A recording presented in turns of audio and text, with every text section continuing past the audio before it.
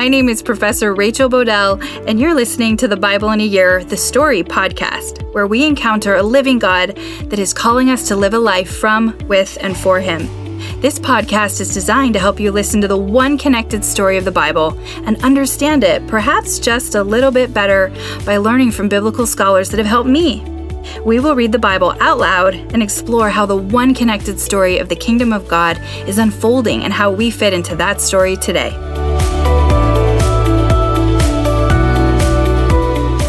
This is day 67, and I'm reading from the NIV version of the Bible, Numbers 17, Deuteronomy 17, and Psalm 99. Numbers 17. The Lord said to Moses, "Speak to the Israelites and get 12 staffs from them, one from the leader of each of their ancestral tribes. Write the names of each man on his staff. On the staff of Levi, write Aaron's name.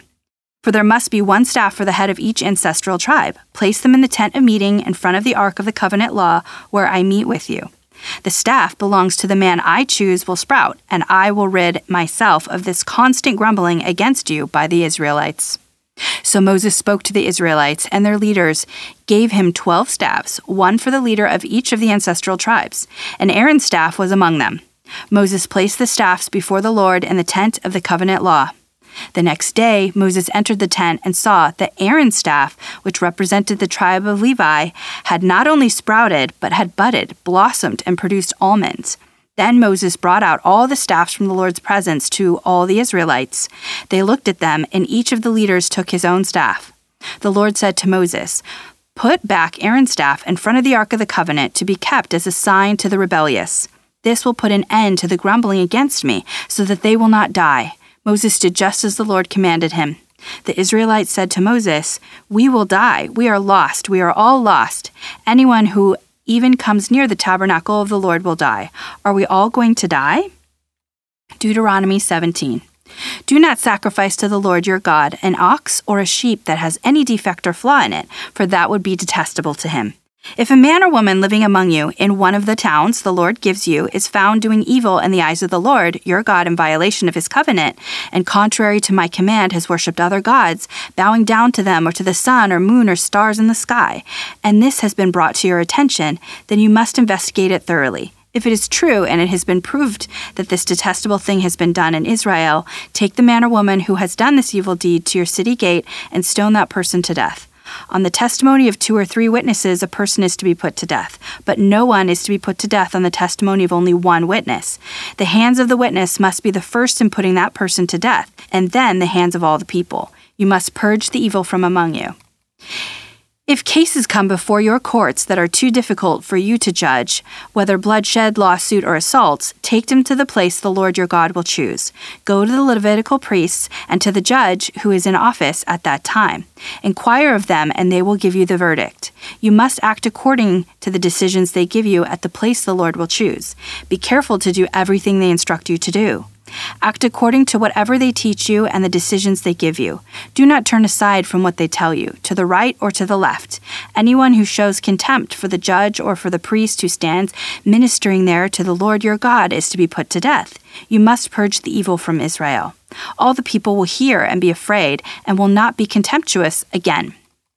When you enter the land the Lord your God is giving you and have taken possession of it and settle in it, and you say, "Let us set a king over us like all the nations around us," be sure to appoint over you a king the Lord your God will choose. He must be from among your fellow Israelites. Do not place a foreigner over you, one who is not an Israelite. The king, moreover, must not acquire great numbers of horses for himself, or make the people return to Egypt to get more of them, for the Lord has told you, you are not to go back that way again. He must not take many wives, or his heart will be led astray. He must not accumulate large amounts of silver and gold. When he takes the throne of his kingdom, he is to write for himself on a scroll a copy of this law, taken from that of the Levitical priests. It is to be with him, and he is to read it all the days of his life, so that he may learn to revere the Lord his God and follow carefully all the words of this law and these decrees, and not consider himself better than his fellow Israelites and turn from the law to the right or to the left. Then he and his descendants will reign a long time over his kingdom in Israel. Psalm 99. The Lord reigns. Let the nations tremble. He sits enthroned between the cherubim. Let the earth shake. Great is the Lord in Zion.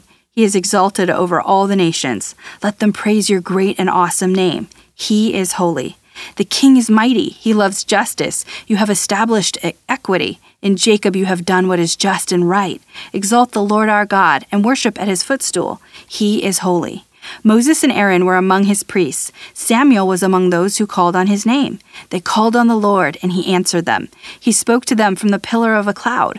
They kept his statutes and the decrees he gave them. Lord our God, you answered them. You were to Israel a forgiving God, though you punished their misdeeds. Exalt the Lord our God and worship at his holy mountain, for the Lord our God is holy.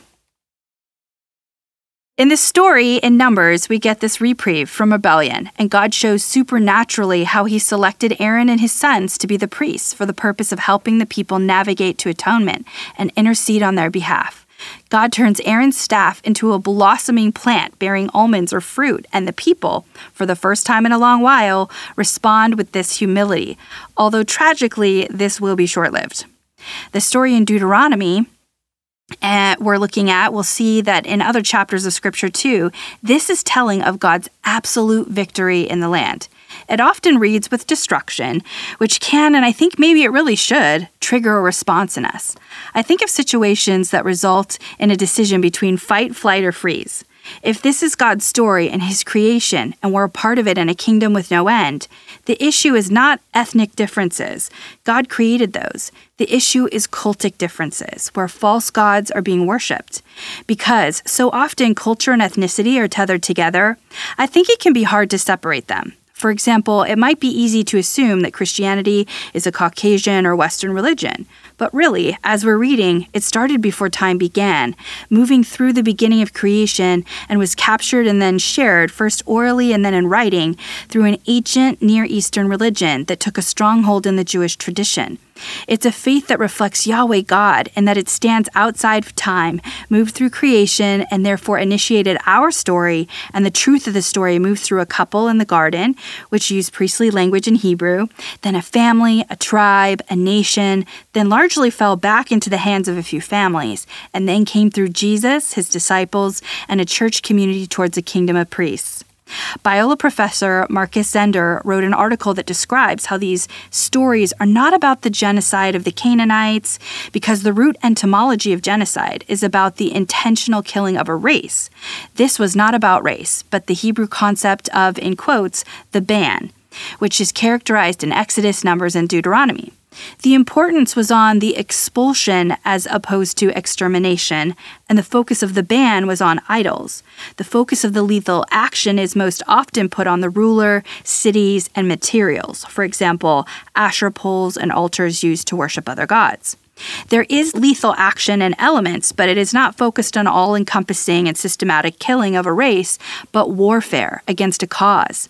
And the initiative of violence generally comes actually from Canaanites themselves. Dr. Zender points to Joshua 11, verse 1 through 5 as an example. He describes the Canaanites as knowing God's plan and actively resisting.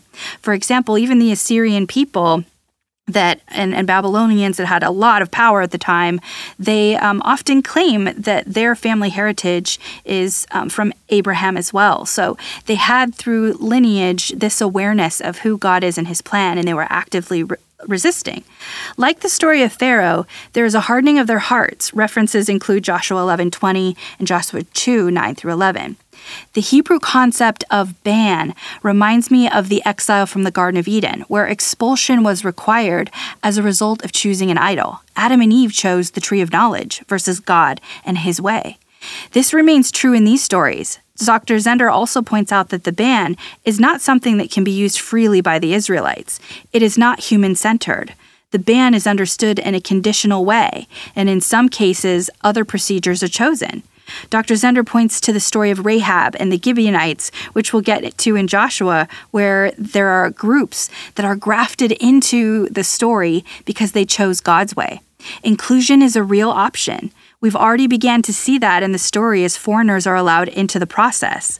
Lastly, Dr. Zender points out that the concept of ban applies to the Israelites too.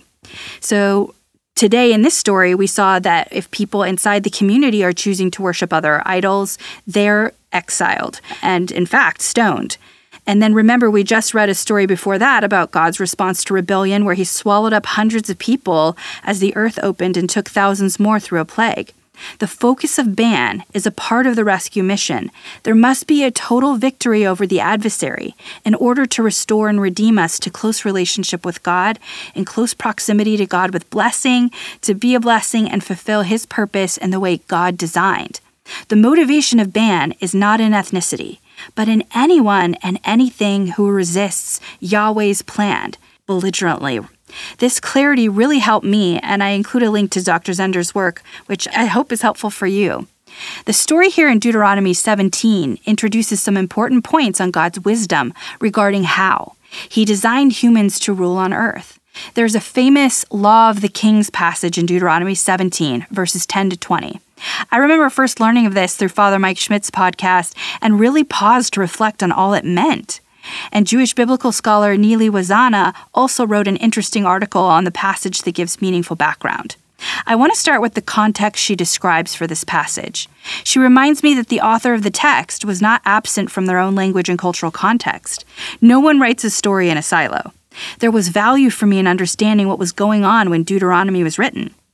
The Assyrian and Babylonian empires and the Israelites' frequent subjugation to their military, political, economic, and ideological dominant pressures would have influenced the people in this story and the biblical author.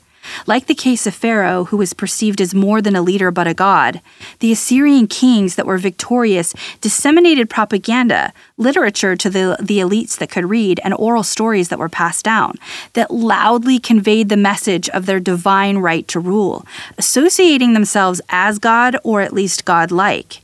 This ideological pressure evoked a response from non-dominant people groups like Israel, Professor Wazana describes. She says much of Deuteronomy is a reaction to their situation and describes the writings as looking as a vassal treaty. A vassal treaty is where one party is dominant, this is suzerain, and the others are subordinate, tributaries called vassals. Yet they have some sort of internal autonomy. She describes this part of the story as subversive, where Yahweh is making edits in the sense that Deuteronomy is making clear that Yahweh is the overlord, the suzerain, and not the king of Assyria, and that Israel is the subordinate vassal. Deuteronomy is a politically charged scroll that also challenges the polytheistic religion of Assyria. What Scripture is saying here is literally unprecedented in that time. It's so cool. Taken together, these biblical scholars delineate 4 important distinctions being made for Yahweh's way of seeing the world and how ruling should look in his way. Number 1, God is the author of the law, and maybe you call it also a constitution, like a guiding set of principles. Everyone and everything is accountable to him. I think of Isaiah 33:22. For the Lord is our judge, the Lord is our lawgiver, the Lord is our king. He will save us. Number 2, there is a clear division of political powers into separate spheres of authority being suggested for human representative management. So way back in the story, we learned about how we were seeing the foreshadowing that God would be, he would be the rescuer, the Messiah, that he would be the priest and high king. And here we're seeing that God is starting to delineate power of judges from priests and other types of leadership. There is number 3. There is subordination of each branch to the authority of the law and ultimately to God. Said differently, those in authority are subject to the law, not above it. Number 4, those with authority and subsequent power are not to use their position to get rich and personally fortified. They are not to use their portion of power and authority given as a blessing to hurt people and not to take more blessing for themselves. Their purpose is to be a blessing as God designed. The law of the kings in Deuteronomy 17:14-20 is so interesting. Moses puts into quotes, when you, the people of Israel, say, let us set kings over us like all the other nations. I just want to pause and then point to 1 Samuel 8, which is where Israel asks for a king and the Lord responds, is clearly that this is not what he wants for the people. He wants to be their king. Yet he allows it, like he allows so many other people to pull away into exile, because he loves you so much that he's giving you a choice. It even says they keep the law, they will remain for a long time. So even if you choose this way, if they keep the law, the king keeps the law, he's going to preserve their institution. Yet he warns them of the destruction a human king will ultimately bring. This model not only jeopardizes the people, this monarchy type of model, it jeopardizes the king. We read the foreshadowing here that the accumulation of horses, wives, and wealth, silver and gold, will lead the king astray. Fast forward, and we read that King David struggled with this, but through the grace of God seemed to master it by the end of his life, staying or being redeemed into the right relationship with the Lord. But his son, King Solomon, amasses 700 wives, 300 concubines, countless numbers of horses and wealth, and the story of him ends with his wives turning his heart to other gods. The Lord is the king, and we, although given a portion of power and authority, are his vassals. And the recommendation seems to be division of power, checks and balances, and total allegiance to God's will and ways, using any blessing we are given to be a blessing.